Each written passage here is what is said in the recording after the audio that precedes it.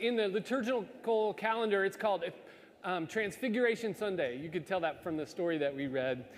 And to begin this morning, I want you to take a look at this painting, which I'm sure you've seen before.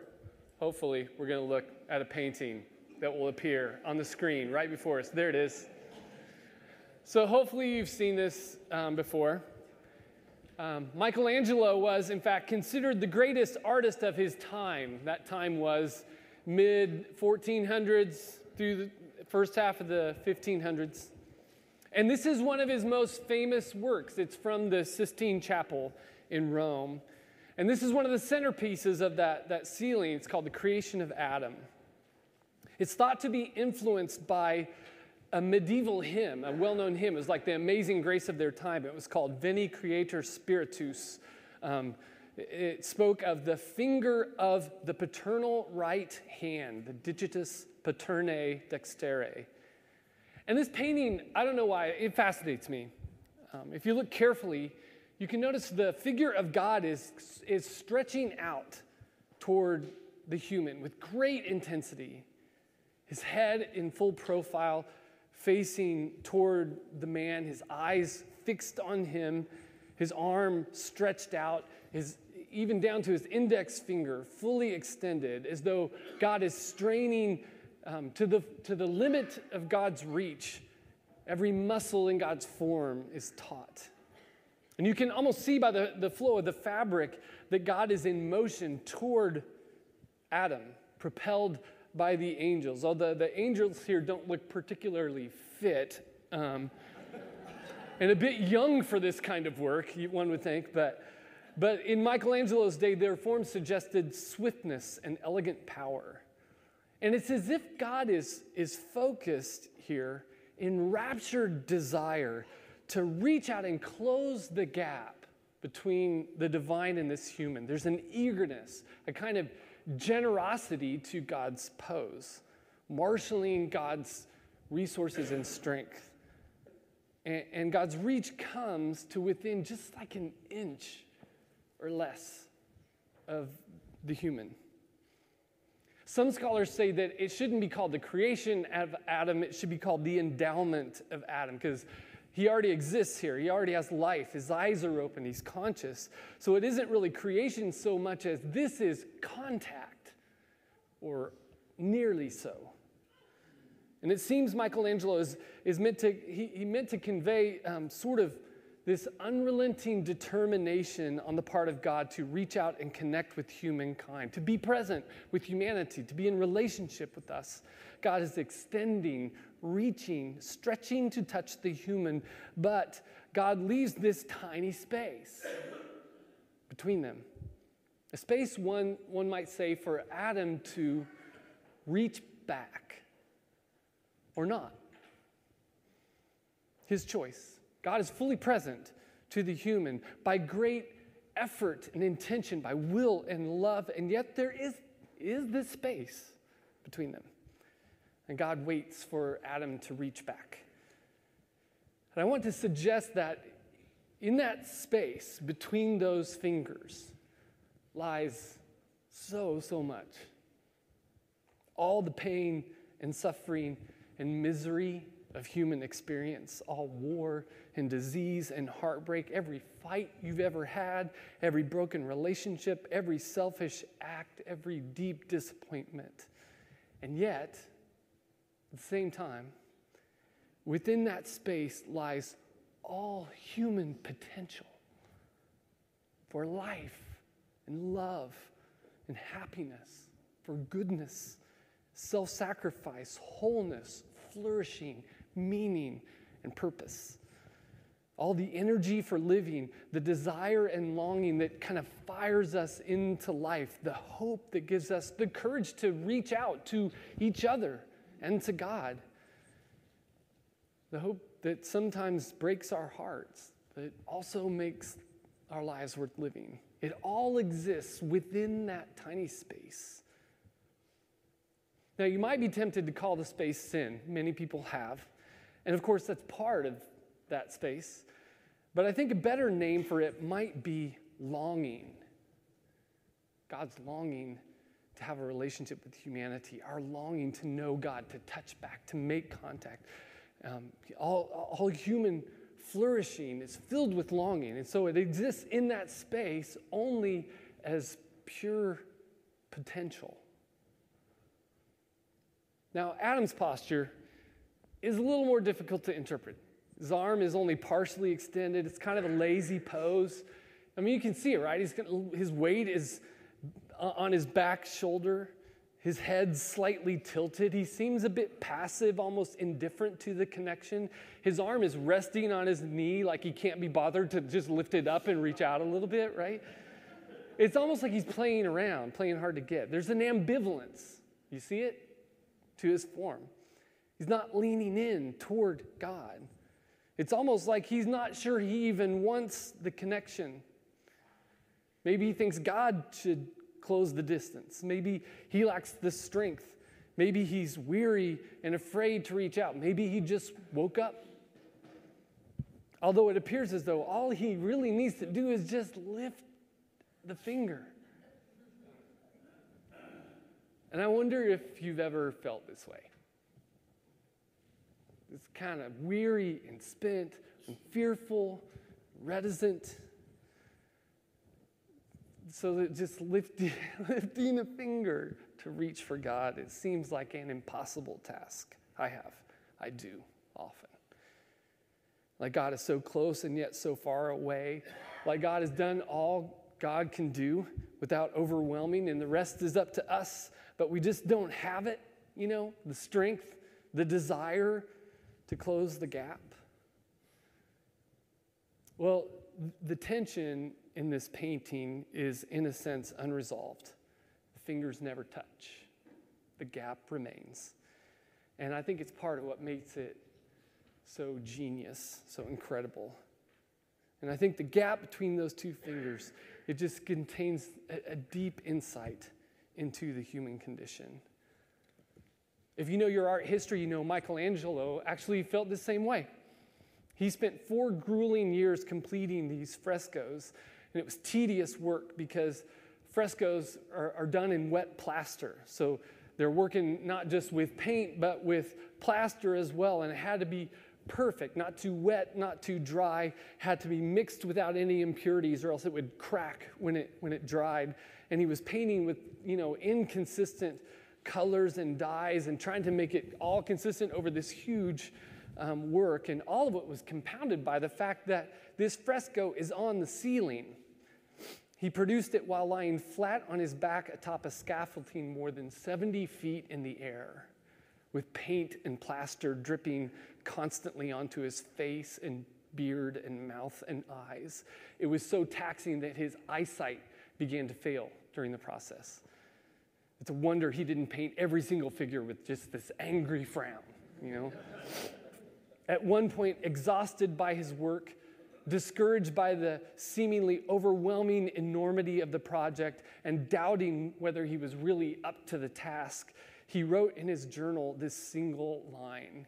He wrote, "I am no painter."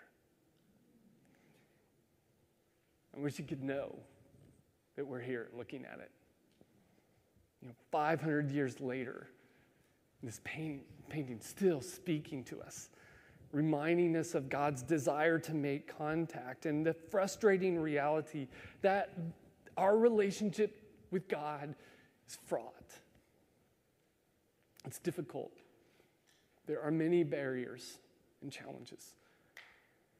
And this is, for the Christian, the whole reason Christ appeared in the world. When the Apostle Paul explained it, he said that God has sent Christ. When he was talking about that phenomenon, he said, God did this so that they would seek him and perhaps reach out for him and find him, though he is not far from any one of us. And I wonder if we believe that and experience it, that God's not far from any one of us, that God's reaching out to us, you might say. And the question kind of then is, are we reaching back? And what does that even mean? What would that look like, to reach back?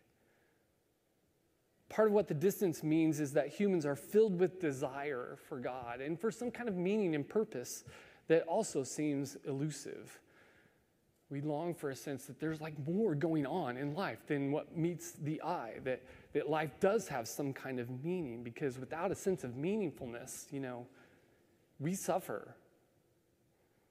For most of human history, meaning and purpose were connected to God. I mean, different cultures thought about God differently, but most had the belief that God or the gods had infused life with purpose and that it was possible to experience our lives as meaningful. And it seems more than just a coincidence to me that at a time when belief in God is flagging, that the Western world would be having a crisis of meaning.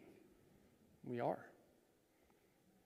And there are complicated reasons for this. A rise in secularity, advances in science that have explained everything that used to be a mystery, philosophical and cultural critiques of religion, the corruption and abuse and misuse of power among the clergy, plus all just the injustice of the world and pain and suffering and tragedy. And you see the sorry state of things, and it's easy to just say, really? Like, there's a God?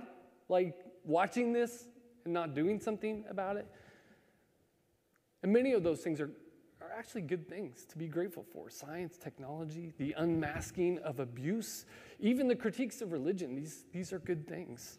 But along with those things, we've lost some things as well. There's an old German sociologist, Max Weber. He summed it up this way. He said, "The fate of our times is characterized by rationalization and intellectualization, and above all, by the disenchantment of the world." I think that word disenchantment seems big. We live in a disenchanted world. We've kind of lost the sense of mystery and wonder and awe. We've got cameras everywhere, right? We poke and prod and test and measure till all the mystery is just drained out of the world. Again, it's not a bad impulse to want to try and understand the world, but it's almost like in attending to measurable realities, we've lost the ability to recognize life's immeasurable realities. In the way that meaning, it always seems to be shrouded in mystery. When I say mystery, I mean not mystery as in unknowable. I mean mystery as in endlessly knowable. Like you solve one mystery and realize there's 10 more. You like there's layers of mystery, of knowledge, inexhaustible levels of meaning that are not visible to, you might say, our instruments. It's like we've been told if it can't be observed and measured, it doesn't exist. And so God is seen as like a superstition that's been debunked. And the world seems disenchanted because we no longer know how to attend to the mystery of the divine. And so, like, the radical importance of the distance between those two fingers. Oh man, it can't be overstated. Just the longing and the meaning that distance generates. God is often accused of sort of getting off on being withholding from us. You know what I mean? But what if God is showing incredible restraint and tenderness, taking great care not to overwhelm, giving us the freedom to reach back? Our text for today, the story of the Transfiguration, it kind of supports that view. It dares us to ask, what if God's reaching toward us? And what if the distance is real, but it's not meant to torture us? What if it's meant to draw us out from ourselves toward all kinds of strange others? What if there's some invisible aspect of the human experience that the eye can't see, that our instruments can't detect, that will always evade things like science or philosophy because it operates on a different level, spiritual level, a soul level. But it's nevertheless very real and vitally important, for a good life. What if it's possible there's a God? the creator and sustainer of the universe. And this God actually shows up in ordinary life, not to be explained or categorized, but just to be known, to be experienced as real. And that part of the reason we struggle to connect with this God is because we've been conditioned not to see, not to reach out. And so we just miss the ways God's available to us. We're staring right at God's presence, but can't even see it. The transfiguration kind of aims at that phenomenon. Because what the early church came to believe is that Jesus of Nazareth was a moment of knowability for a God who seemed unknowable. A moment of visibility for the invisible God. God discernible in Christ. And one of the reasons they came to this conclusion is the text for today. 6 days later, Jesus took Peter, James, and John and brought them to the top of a very high mountain where they were alone. And he was transformed in front of them, and his clothes were amazingly bright, brighter than if they had been bleached white. And Elijah and Moses appeared and were talking with Jesus. This painting is by Raphael, another one of the greats. It's the Transfiguration on the mountaintop. Symbolically, in ancient literature and even in Scripture, people climb mountains to reach out, to catch a glimpse of God. But when Peter, James, and John climb their mountain, they don't see God, but they do see God. They see Jesus. But he's all lit up like a lightning rod. And there are these two men with him that they discern to be Moses and Elijah. If you remember your Old Testament, Moses also climbed a mountain to meet with God, Mount Sinai, to receive the 10 Commandments. And when he got to the top, this cloud enshrouded Sinai, and Moses heard the voice of God speaking to him, so you can see the similarities between the stories. And when Moses came down, the skin of his face was shining brightly, and it kind of freaked everybody out. Remember that story? Aaron was like, Moses, like, your face looks really weird. It's freaking us out. So he had to cover his face with a veil, literally, because the people were like, this is too much. And this is this is the power of the presence of God. It turns out while he was up there, Moses had asked to see God, and God's like, you can't see God. It'd be too much for you. And so he hid Moses in a cave and passed by so that Moses only saw his backside or saw where he was, which was that was enough to light him up like a Christmas tree. For some reason, God has to shield people from the full impact of God's deity. It has something to do with the infinite and the finite. When they come into contact, it never works out well for the finite, The Hebrews, they said no one can look on the face of God and live. So God was hidden in their writings, usually hidden in a cloud, often described as brighter than the sun, like a doorway to another dimension. And even when the door was closed, shafts of light came through the cracks and could blind anyone who saw them. And for lack of a better word, they began calling this light God's glory. Sometimes they'd be worshiping, and the light would just show up. And the more light there was, the more cloud, the more distraction or covering up there had to be. The thicker the cloud would have to be to protect them. No one can see God. But they could see God's glory, in a sense, God's impact. That's all they could bear. And even then, they glowed like glow sticks afterwards. Years later, Elijah would climb, some people think, the same mountain.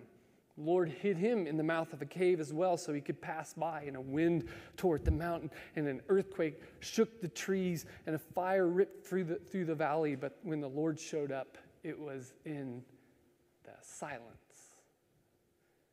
1 Kings says that when Elijah heard it, he pulled his cloak over his face, veiled his face, just like Moses. So when Jesus climbed a mountain, 1,000 years later, it's maybe not so surprising that Moses and Elijah both showed up. And Mark says Jesus, actually all the Gospels who account for this say Jesus was transformed.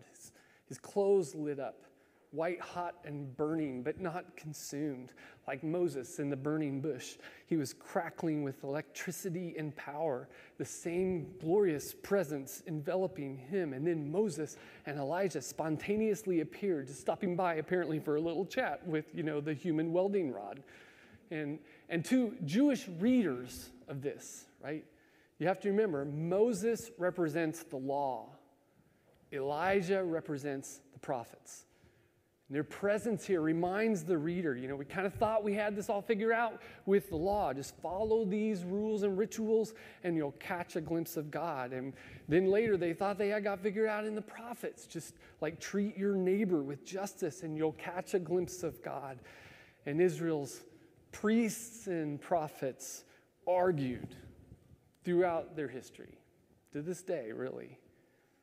But God never let one side win. Isn't that interesting? No, neither side got to abolish the other. They just lived in this tension. And what the mystics say is the tension is by design, right? The only way through that sort of dualism is not for one side to win. It's for some third thing to emerge out of the dualism, the tension.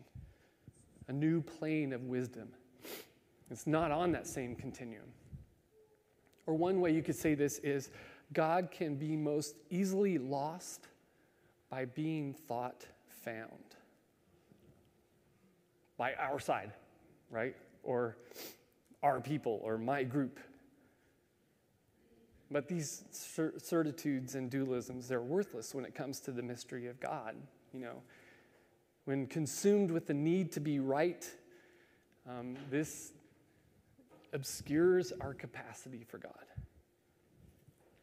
Our silly fights, they make it impossible to catch a glimpse of the divine presence. The Transfiguration, this story reveals that the law and the prophets, they were essential stages of humanity's growth and understanding of God. But to grow up, to experience God's presence in a fuller way, they're going to need a third thing that transcends the tension. Moses is the law, Elijah the prophets, and Jesus is that third thing. The presence of God within a human being. God's Spirit embodied in human flesh. And then you got Peter, James, and John, and they're the church. It's really kind of the first time in Scriptures that the law, the prophets, and the church are all together in one place. And it happens here on the mountaintop. And of course, in the Bible, the mountaintop is this metaphor for an encounter with God. Sleep is often a metaphor for naivete or cluelessness. And in the Gospel of Mark, it isn't mentioned, but in the other ones, and Luke's Gospel, it says, while this is all going on, the disciples are a few steps away, dead asleep. Which I'm like, these are my guys. This would be me, for some reason. And Luke sort of warns us the real danger for most people isn't that we'll become, just horrible hellions, consumed with doing evil. It's that when God shows up in our world, we might just sleep through the whole thing. Luckily, they wake up and see what's happening. And Peter asks, could we maybe pitch some tents and sort of stay on this mountaintop forever? Then a cloud, it says, overshadowed them, and a voice spoke from the cloud. This is my son, whom I dearly love. Listen to him. And suddenly looking around, they no longer saw anyone with them except Jesus. So the voice of God speaks from the cloud. And we know this cloud, right? We've seen it before. It led the people through the wilderness. It filled the tent of meeting, descended on Mount Sinai and Moses. And Peter, James, and John here, it's protecting them from the mysterious presence of God in and through Jesus. But we don't get to bottle it. You can't package the presence of God and sell it on TV, although the TV preachers try. We don't get to contain God. You could say, we don't get to wield God to support our agenda. You and I, we were born with the innate human capacity to commune with God. But in order to do this, we have to be willing to step into the mysterious cloud, the disorienting cloud that obscures God's presence on earth. The mystics came to call this the great cloud of unknowing. You step into the cloud and you kind of lose track of which way's up. Your senses don't work the way they used to. Your instruments are no good. The cloud shields us from being overwhelmed with God's glory. It disorients us, confuses our categories and dualisms. It's a metaphor for the space in which we can meet with God. It's a space that kind of thwarts our normal means of knowing and the impulse to contain or control or manipulate God. It's a space where we have to suspend our beliefs even about God.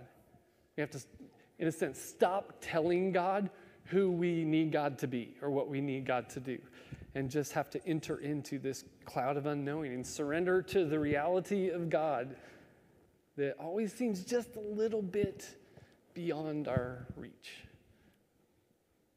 Step into the cloud of unknowing. And in the truest sense, this is an act of surrender. Surrender. It's the only way to encounter God. We have to meet God on God's own terms. We can't use God to prove that we're right, to win. We can't harness God to deploy for our purposes. We can't even really say who this God is, for sure. We can only surrender to God's presence in the great cloud of unknowing, because God can be most easily lost by being thought found, most easily missed by thinking we figured God out. So to come fully alive as humanity, we have to step into the cloud of unknowing. The encounter with God comes through unknowing all stuff we think we know about God. The cloud symbolizes the confusing, disorienting nature of any true encounter with the divine. The place we meet God is not a place of human certitude and power. And when people get all certain about their encounters with God, like start saying, God told me this or God told me that, I usually run in other direction. I get a little twitchy because this is not something we can be certain about. When people start saying that, it's almost always in support of their working model of reality. You don't know. We don't know. If we want to encounter God, we have to leave those kind of certitudes and categories behind it, our need to be right, and we have to kind of surrender our working model of reality. Here in the Transfiguration, Jesus is making thin the veil between heaven and earth, God's realm and our realm, creating a place where the divine can break through. But this is not a place of certitude. It's a place of mystery. It's a cloud where our instruments don't work. And if you want to know God, you walk into this cloud. And the trick is, most of the time, our encounters with God will come through a veil, a cloud. But the cloud is other human beings. This is how we will encounter God, through other human beings. Jesus said, whenever 2 or 3 are gathered in my name, there I am. Step into the cloud of unknowing. Attend to the Spirit of God living through other human beings. God is still coming to us, veiled in human flesh. It's just to see God, we have to let go of our need to be right or in control or better than other people and be humble enough to see the face of God in the other. Paul talked about this in 2 Corinthians. He said this, yes, till today, whenever Moses is read, a veil lies over their heart. But, says the Torah, whenever someone turns to the Lord, the veil is taken away. Now, the Lord, Adonai, in this text means the Spirit. And where the Spirit of the Lord is, there is freedom. So all of us with unveiled faces see as in a mirror the glory of God, the glory of the Lord. And we are being changed into this very image from one degree of glory to the next by the Lord, the Spirit. So to turn to the Lord involves a removal of the veil so that we can kind of discern God's presence in others. As if we're looking in a mirror. I think of Adam after he was created alone in the second telling in Genesis, and then put to sleep and then divided in two so it's another facing him as equal, like a mirror, right? Only then does God call this good. All of us being transformed into the very image of God by the Spirit. This is why Christ has come. And it reminds me of the practice of namaste. You know this practice? It's from the East. You just clasp hands and bow to the other and say namaste. And what it means is the Spirit of the divine, the mystery of the divine living in me bows to the Spirit of the divine living in you. We used to do this with our kids when they get out of the shower before we gave them a towel. We'd go namaste. It's trying to kind of draw the miracle of the transfiguration into a practice. Anytime two or three gather in the name of Christ, in the way of Christ, God is there. The season of Lent begins this Wednesday. And it's a season of intentional disorientation. We disorient ourselves. We step into the great cloud of unknowing for 40 days. The way we do this is we initiate little fastings and practices to disorient and confuse and even sort of annoy and irritate us. And we do this so we kind of let go of our certitudes and our need to be strong and right and good and to act like we got a handle on everything, and to humble ourselves to begin to try and see the face of God in others. We step into this mysterious, mystical space for these weeks of Lent, 7 weeks, to remember or maybe relearn our capacity for God. But the truth is, and how many of you have done Lent before as a practice in some way? Okay, well then you know. The truth is that for the most part, Lent is an exercise in failure. Does that resonate with anybody? We try these fasts and practices, and it's usually hit or miss, you know? But it doesn't matter because the failures are productive. If we're trying through it all to wake up to the reality of God, the nearness of God.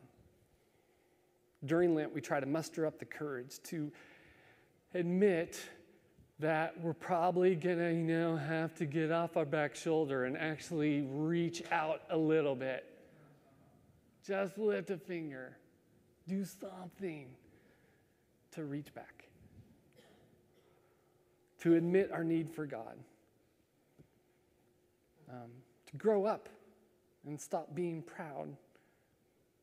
To stand up and stop being afraid. To wake up. Maybe stop letting our past church hurts and traumas define our relationship with God, and each other.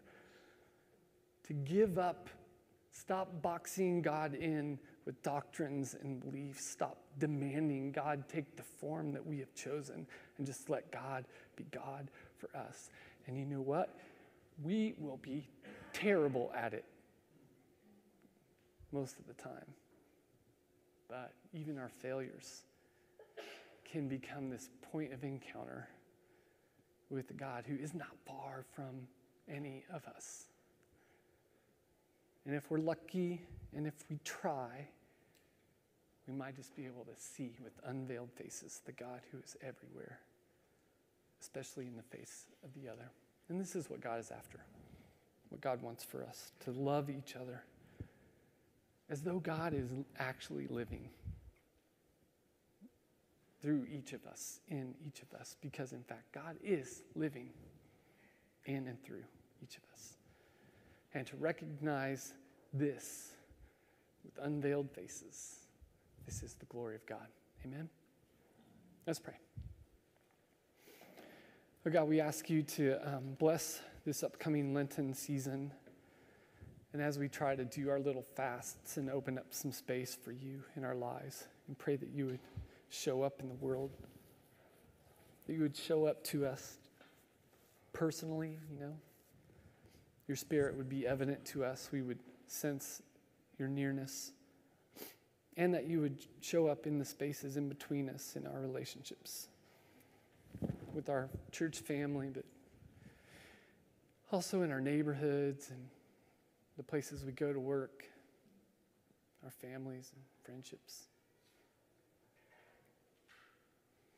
I pray that as we think about this next season, these next 7 weeks leading up to Easter, that we would kind of think of it as entering into this cloud of unknowing, where our usual ways of navigation don't work, our usual instruments don't take the right readings, and we just have to surrender. And that word surrender, it can just mean a lot of different things for each of us. Pray that you give us courage.